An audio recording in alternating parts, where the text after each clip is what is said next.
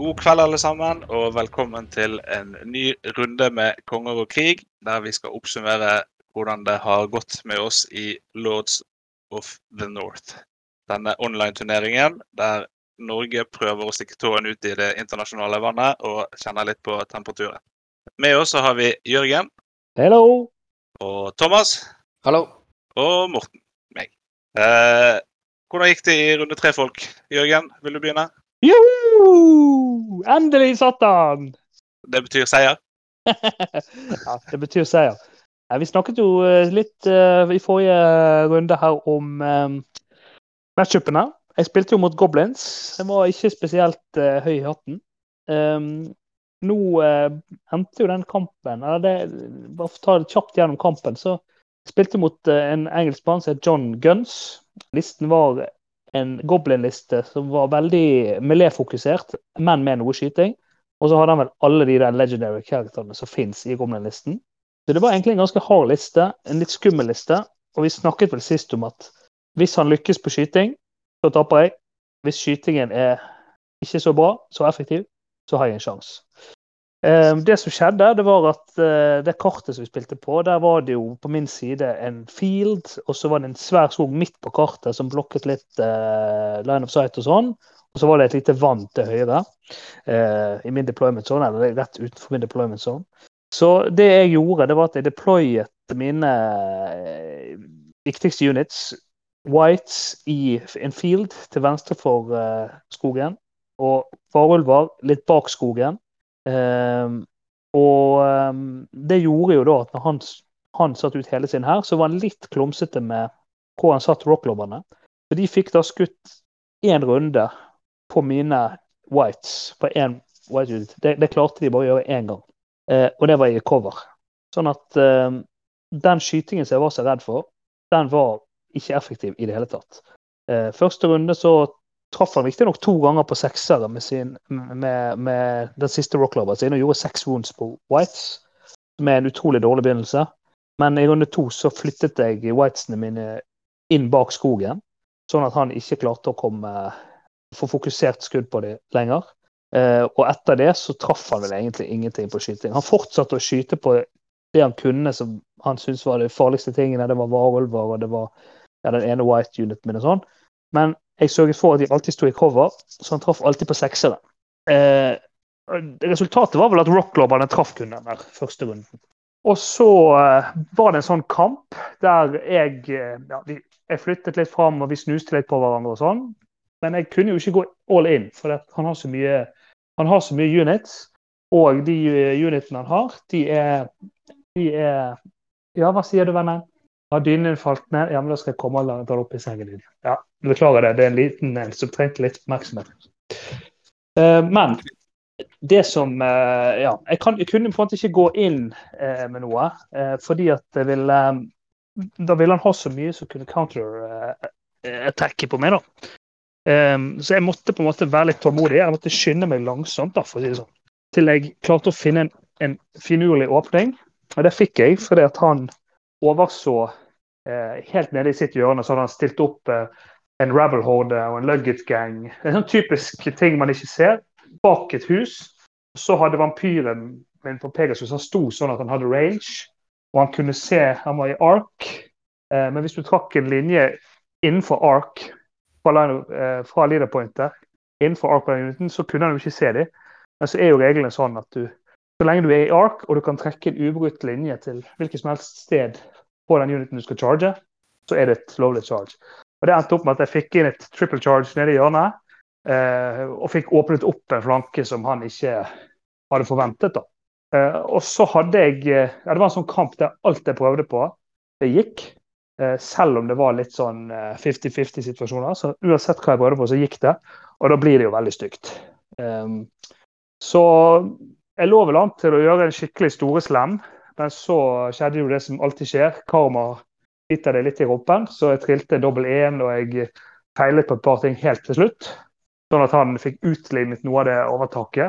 Men likevel så endte det med en pen 17-3 seier, og så ble justert til 18-4 da, for ingen brukte den der turneringsrerollen. Men det som, Konklusjonen er at skytingen hans sviktet. Da hadde jeg en sjanse, og så hadde jeg bra medgang på de tingene jeg prøvde på. Og det ga meg seier. Han ble jo selvfølgelig litt snurt, for han følte at han hadde terningene imot seg. Og det hadde han nok òg i starten. Så fikk han jo igjen på slutten. Men vi snakket jo litt om det, Thomas, at flaks er viktigst i starten. Ja. Så da hadde ikke det vært for at jeg hadde, altså jeg tror nok jeg hadde tatt uansett, sånn som kampen ble.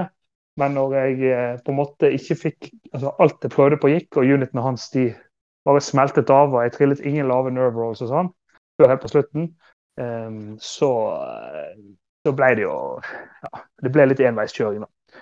Men det var godt å hanke inn sin første seier i turneringen. Så jeg tar den. Grattis, vel spilt. Mange takk. Hvordan gikk det med deg, Thomas? Ja, nei, jeg og Jørgen har fulgt hverandre veldig godt i denne turneringen, og det fortsatte vi med, så når han fikk en seier, så fikk jeg en seier. Vi har hele tiden fått det samme resultatet, tror jeg, i alle 3 rundene. Ja, det er riktig. Og vi har vel identisk antall poeng også. Ja, det kan godt være. Så det er bra. Nei, jeg skulle møte Bob Nelson med Free Dwarfs. Det var i stort sett bare Brock, og også med da litt innslag av Northern Alliance med Frostfang, Horde og Lord of Frostfang. En veldig skuliste basert bare på kavaleri. Ja, og så var det jo da Sverre Egglak som ga litt Wild Charge Aura, sånn at han outranged meg, og så var det hadde en flyvende berserker også da. Berserker med vinger, det var det eneste han hadde som ikke var på Brock, som ikke var Kev da. Det tregeste i listen hans var jo de Frostfangene da, som har speed 7. Han hadde vel 2 Mastiff Hunting Packs. Ja, det er sant, han hadde litt kjeft i Mastiff Hunting Packs, stemmer det. Så det jeg fikk uttelling for i denne kampen var jo det at jeg hadde trent, eller planlagt da, at hvis jeg fikk nord, så kunne jeg sette, og så jeg sliter jo med speed. Men så var det en stor forest i midten, og jeg så det at hvis jeg fikk tur 1 og sendte mine impalers fram mot den skogen, men fortsatt bak skogen, så ville de ha range til å charge alt mulig som satte nesa inn i skogen. Og det utstartet seg da på den måten at hans Frostfangs, både Lord og Horde, sto omtrent bak skogen og gjorde ingenting hele kampen. Frostfang-lorden tok etter hvert og yppa seg fram, charged et Arch-regiment, klarte ikke å gjøre noe med dem, og så fikk han noen Abyssal Horsemen i flanken og døde.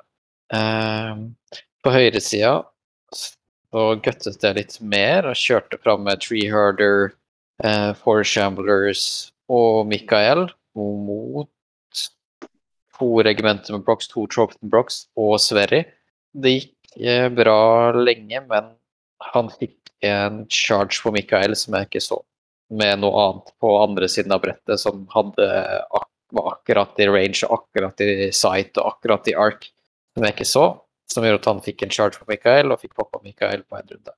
Det var ikke bra, men utover den tabben der så klarte jeg å vinne kampen da, spesielt på det at jeg klarte å holde igjen mye av hans uniter fra å gjøre noe som helst, fordi jeg zona ut skogen, og ja, han var jo også redd for å komme inn for range av mine Abyssal Horsemen. Og så fikk jeg også tatt ut litt med lightning bolts og skyting da. Brox tåler ikke så veldig mye av det. Ja, andre morsomme ting er at jeg fikk ut til en skikkelig bra power move med noen gargoyles som fant en sweet spot og fikk plukket opp en sånn brent en race token. Jeg fikk akkurat nok range å sette han ned på en race token som han hadde glemt å sette noen andre enheter innenfor, og de klarte også å havne utenfor arc av 2 units. Så den havna midt mellom linjen hans og tok en token.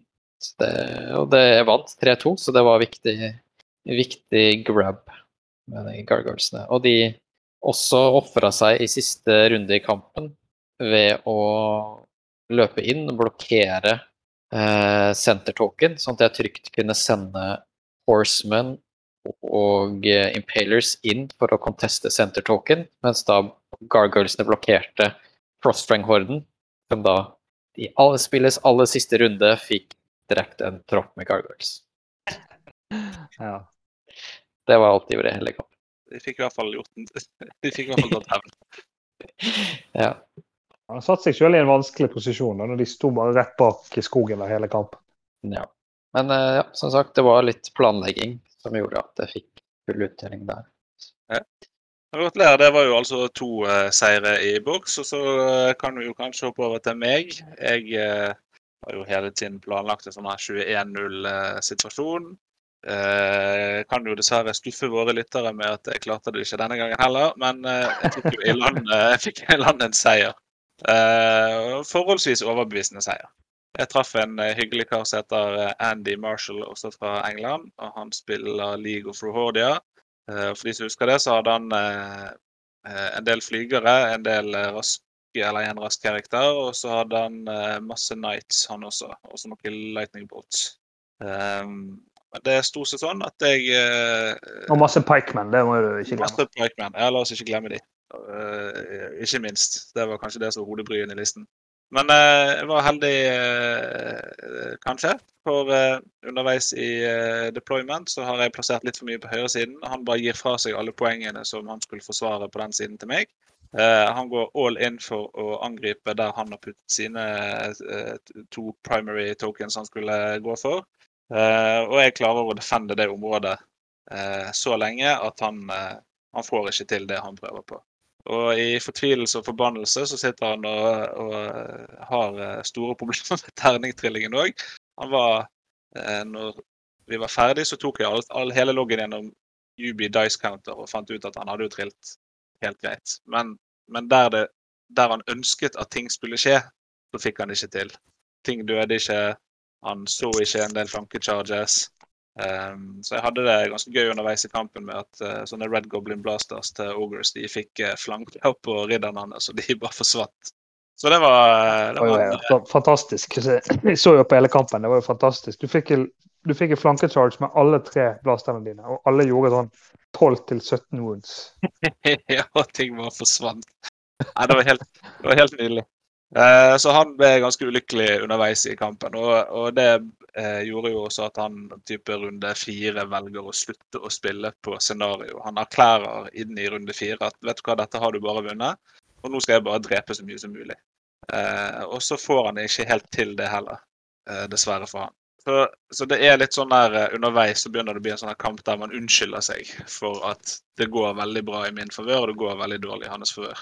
Han klarer ikke å drepe ting som står uten inspire rundt seg. Han klarer ikke en runde så var det både frontalangrep og rektalangrep og ikke gjort noen wounds på en siegebreaker-horde som stod i en skog. Det var ingen wounds. De skulle ha dødd, hadde han gjort omtrent bare 1 wound. Og så runden etterpå så båker de ned det som står foran og rundt seg. Så det var fortreffelig kamp for min del, og kanskje ikke så hyggelig for. Ja, men det skal jo sies at du laget jo litt spenning da, for at du spilte mot en liste som på en måte var antatt svakere. Men så ga du jo han du ga jo han egentlig muligheten til å komme inn i kampen ved å deploye tungt på en side der ikke han befant seg. Ja. Så vi som så på, vi tenkte Ja, jeg skjønner hva dere mener. Underveis så ble jeg veldig pinlig klar over at jeg hadde 2 horder og en ASP borti et hjørne der de ikke fant den her å slåss mot. Og det er en ganske betydelig poengsummer her inne. Og når resten av hans her da går og spisser seg ned mot den skogen jeg hadde valgt å etablere forsvar i, så det litt sånn håret ut en stund. Men ting ikke dør, og jeg får flanker på det som kommer inn, så ble det etter hvert.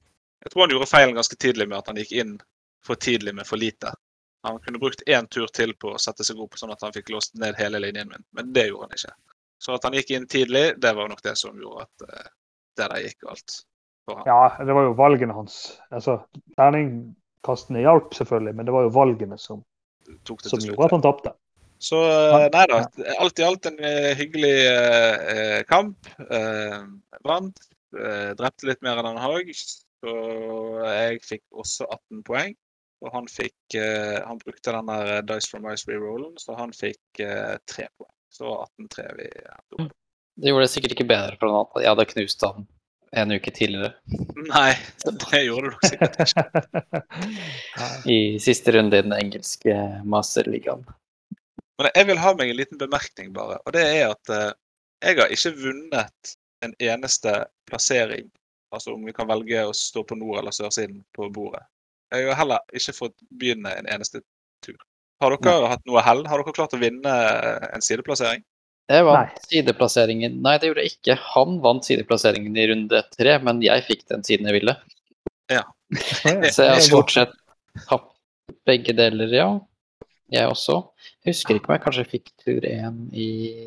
Jo, jeg fikk nok tur 1 i runde 3, det gjorde jeg da. Ja. For det var han som hadde siste tur i hvert fall. Ja, da må vi blitt ferdig det da når vi går inn i runde 4 og ser om vi kan kanskje klare å vinne en bordplassering. Det har vært litt artig. Men lang oppsummering kort da. Vi har alle sammen vunnet. Vi fikk til maksimum poeng, som var 50. Vi klarte 51. Vi fikk 51 til og med, gjorde vi?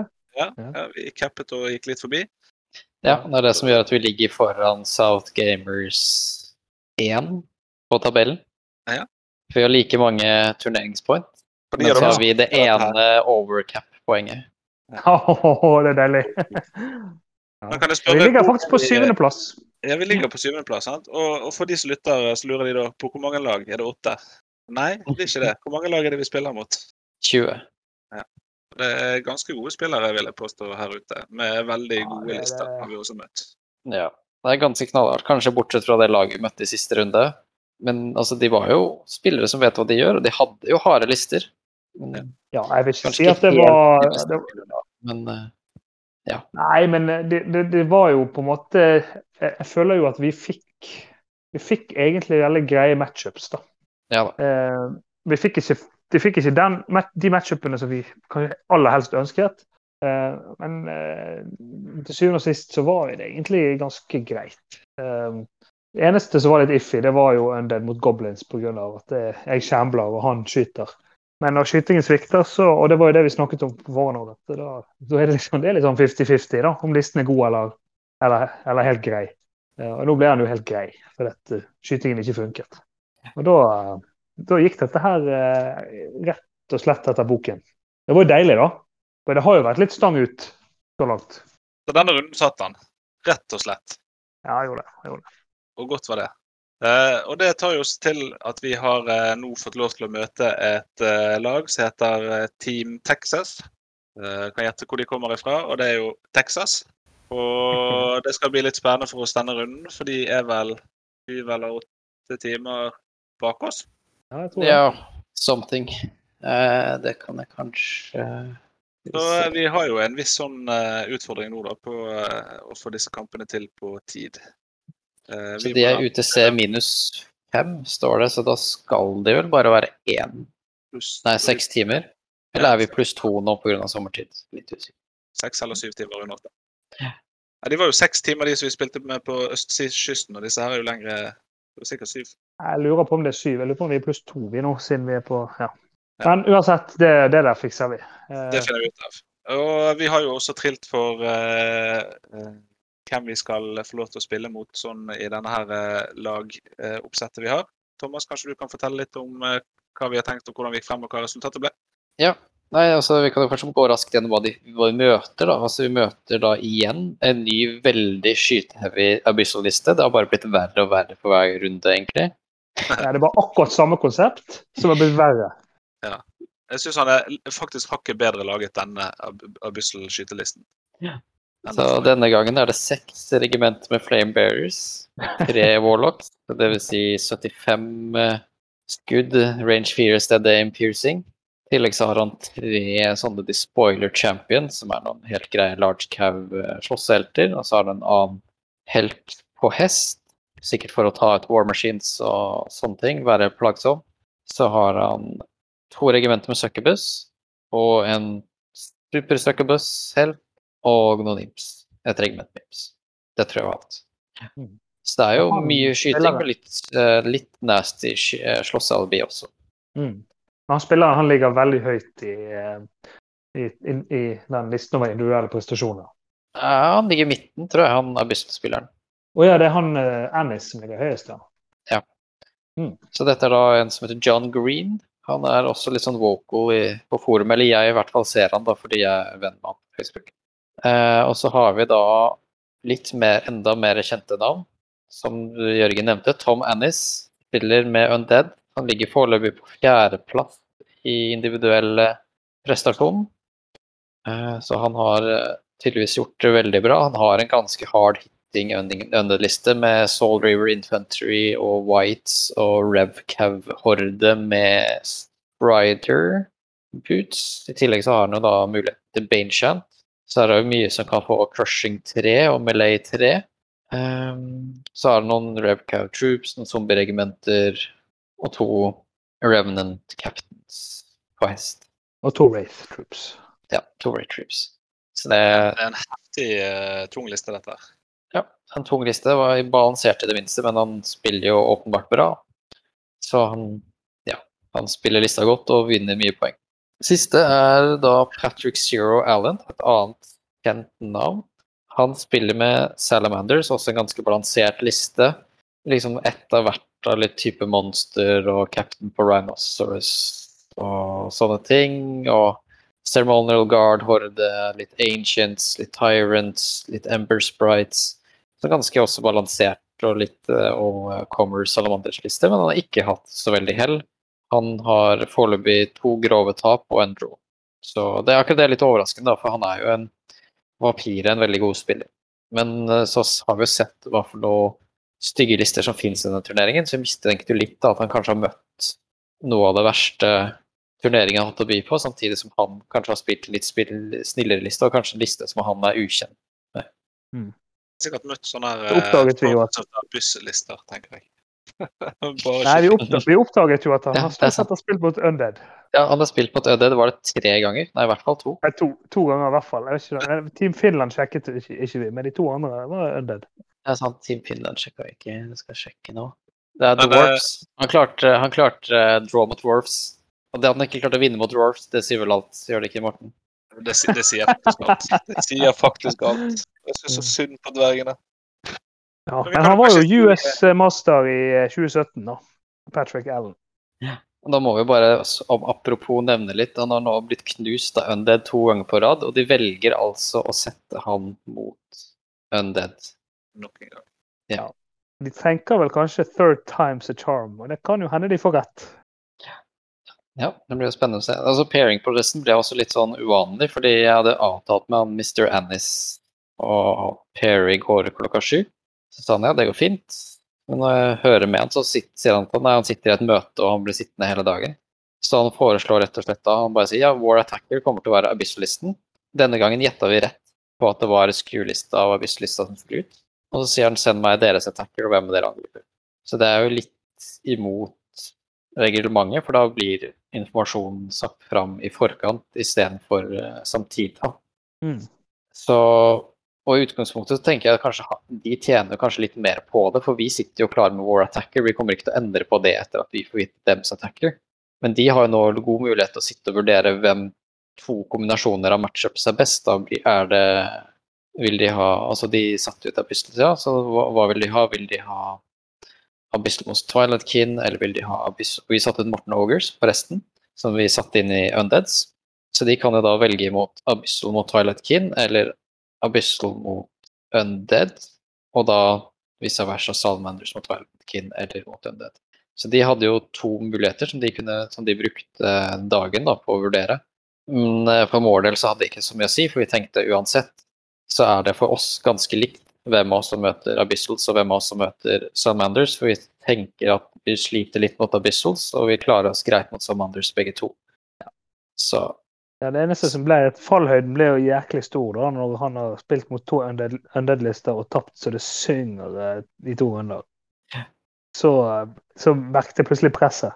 Ja, jeg synes jo valget var litt rart på en måte, fordi for det første, det jo da han har tapt så mange ganger mot Undeads, og mot Abyssals, altså jeg har hatt 3 stealthy individuals, som da omtrent ignorerer skytingen hans. Så vi har...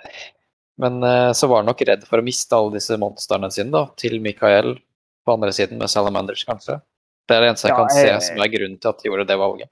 Ja, altså jeg tror ikke grunnen at Abyssal-listen redd for min Undead-liste. Det tror jeg ikke. Fordi at Nei, den han kan skyter jo deg bort før du kommer fram. Ja. Det er liksom Mye sikrere enn Goblin-listen. Ja. Så at Goblin-listen, der må jo ha litt flaks. Og den, altså, det er jo 6 skudd i runden, og de må treffe på en måte. Mens her er det jo 100 skudd i runden, eller et eller annet sånt. Altså, det er i hvert fall utrolig mange skudd. 75, var det da? Ja, det var det du sa. Ja. Så 75 med range 4, piercing 1, steady aim-skudd. Da vil ikke du ha speed 5 og shambling. Nei, det var det. Men ja, skal vi si noe om hvordan vi tror det kommer til å gå, Jørgen? Ja, min kamp. Jeg kan fortelle hvordan det kommer til å gå i din kamp. Ja, du kan begynne med min kamp da. Du kommer til å knuse han. Nei, jeg er klar. 21-0, dere hørte det her. Så sinnssykt. Du hørte det her først. Jeg har hørt det. Ja, da må den jo komme. Ja. Nei, det er klart nummer 4 på listen i turneringen så langt. Han skal jeg bare slå ned noen hakk. Det sier seg selv. Ja, men Hoyan, Ja. Du er nummer 13 Jeg er nummer 13, ja. av Du. 60. Nå skal jeg klatre på Nobelen i topp. Altså, du gjør det knallskarpt. Så du har jo alt å tjene på dette her. Bevis at du er jeg vet ikke hva jeg skal kalle deg. Nei, det vet ikke jeg heller. Nei, jeg tror du har gode sjanser. Og det er litt av samme grunn som altså, han har mye shambling, og du har en del skyting, og du har nok kjeft til å stoppe alt det tøffe han har fra å charge de targetene han vil. Jeg har troen. Men selvfølgelig, det er jo en av turneringens beste spillere og en knallhard liste, så jeg blir ikke sint hvis det ikke går. Nei, Men jeg har klokketro på Hoyan. Ja, men det er bra. Vi ser Hoyan. Ja. Din kamp da? Hva tror du det? Nei, der må du vurdere. Ja, skal ikke det gå veldig bra, tror jeg. Jeg ser egentlig på dette her som en ikke 50-50, men kanskje en 60-40 i din favør. Ja, nå er du grei. Jeg vil ikke underselge det, for det er en veldig god spiller som har en ganske ok liste, og så har du også laget en ganske ok liste. Så nå er det litt sånn ned til hvem som er top dog. Jeg tror faktisk det kommer til å bli deg, for du er... Ja, nå skal ikke jeg avsløre noe sånn en man-crush her, men du er en jævla dyktig spiller. Ja, men jeg tror også det at jeg har gode sjanser. Det eneste som er litt sånn wildcard her, er at jeg har ikke spilt så mye mot Salamanders før. Det kan plutselig være overraskelser der som jeg ikke klarer å ta høyde for. For eksempel at det der monsteret, Firedraken er Nimbo, det er sånn som jeg husker på, for det er jo ikke helt vanlig at det sånn titanmonster går rundt og er Nimbo. Og så er det jo alltid en fare for at han har hatt litt motgang da, i forrige kampene. For jeg tror ikke han der er en sånn fyr som pleier å ligge helt nederst i turneringer. Altså, jeg husker at den dragen ikke har fly da, selv om han er Nimbo. Ja, det er klart. Det er sånne ting. Så jeg må ta en treningskamp før jeg skal ut i dette her. Det er lett å bare se drage og så tenke at jeg må holde meg unna 20 tommer. Så har den bare speed 7 og går på bakken. Så det er jo litt sånn disse tunneling wormsene til Undead. Ja, det er jo vesentlig forskjell på det å fly og speed 10. Men det er jo en center-token som skal ta, så han har jo noen scouts som kan liksom med en frekk tur 1 plukke opp token. Men du har vel ting som har speed 7, så du holder det da. Ja, men det du kan liksom sette opp for å charge whatever som går inn i senteret. Tar token. Og dette kommer til å gå veldig bra.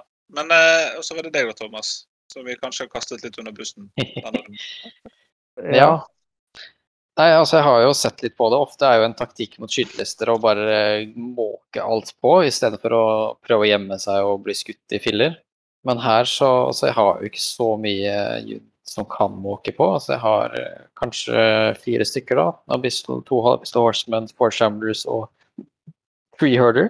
Og da er skytingen så kraftig at han kan skyte ned 2 av dem, og så sette opp countercharges med Succubus Regiment, og ta ut de 2 andre som kanskje klarer å ta ut et Flame Bear Regiment hver da. Så det funker ikke. Så taktikken min må rett og slett bli å skyte i noen runder, for å prøve å få tatt ut 2-3 Flame Bear Regiment, eller et par og en Pollock, eller et eller annet. Og jeg har outrange og skytingen hans, han kommer ikke til å få skutt på meg i tur 1. Jeg kan trygt skyte på han i tur 1, for jeg har range 24, og han har 23 effektivt.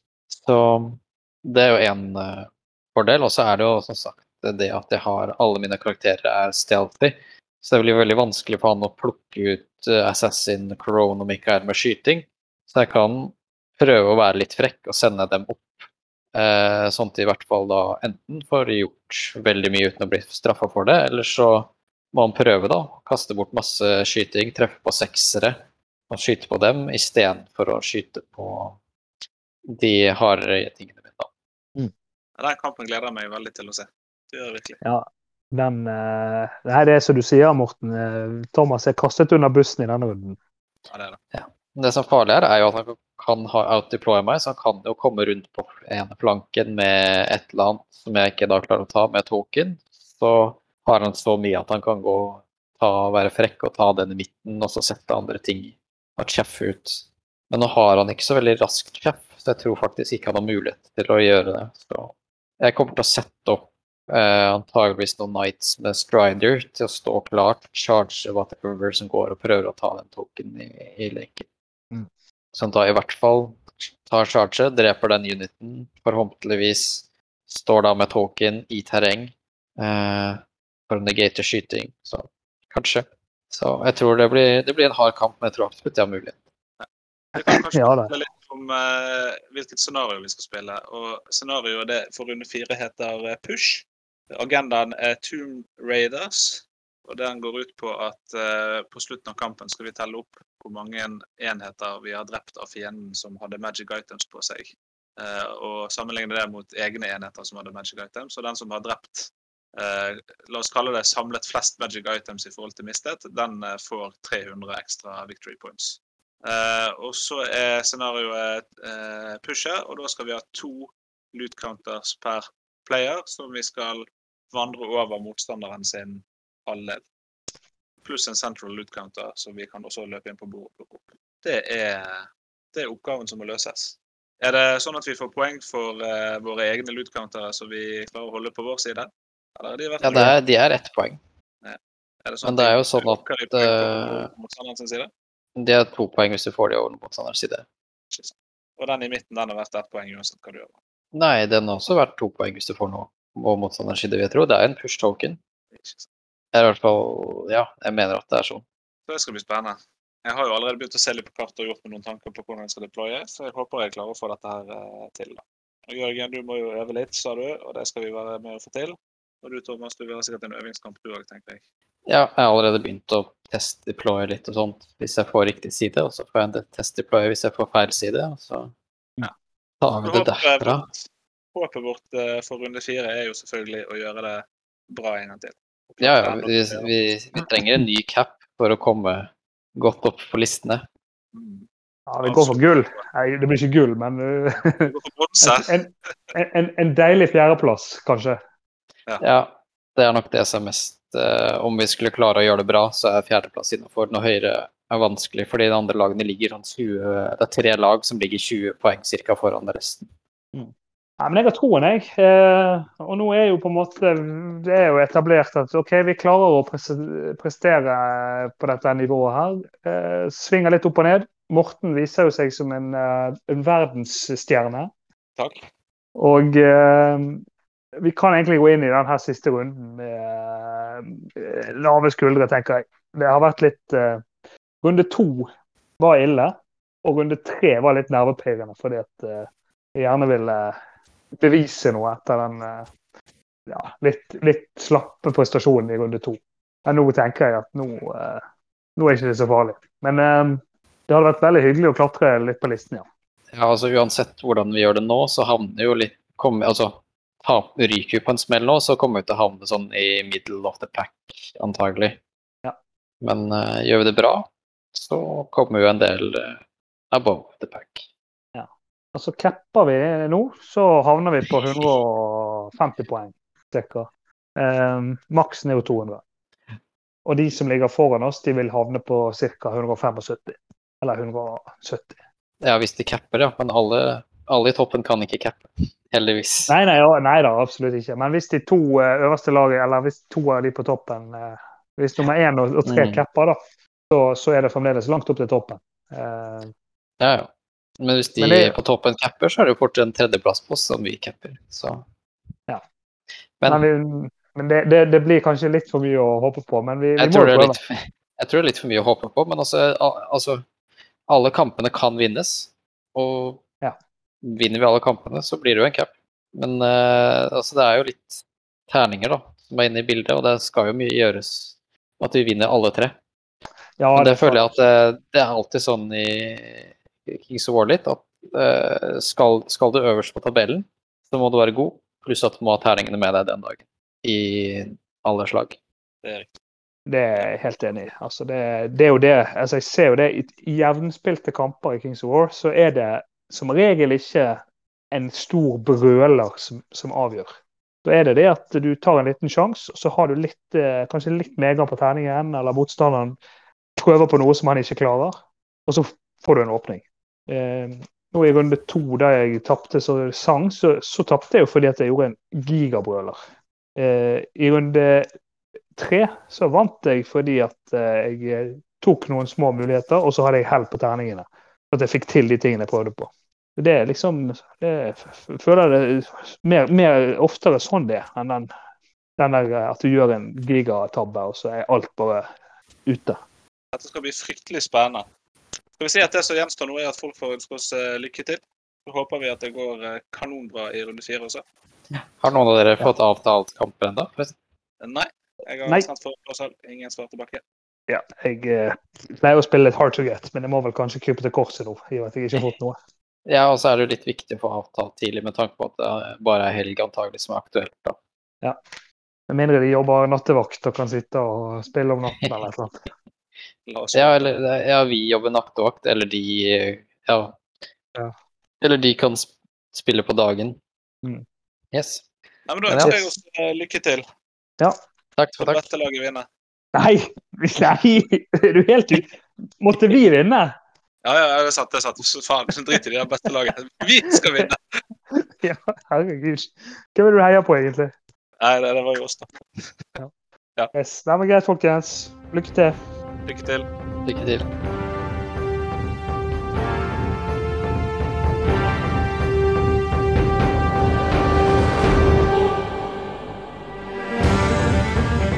Takk for at du hørte på Konger og krig. Bli med I gruppa vår på Facebook, Kings of War Norway.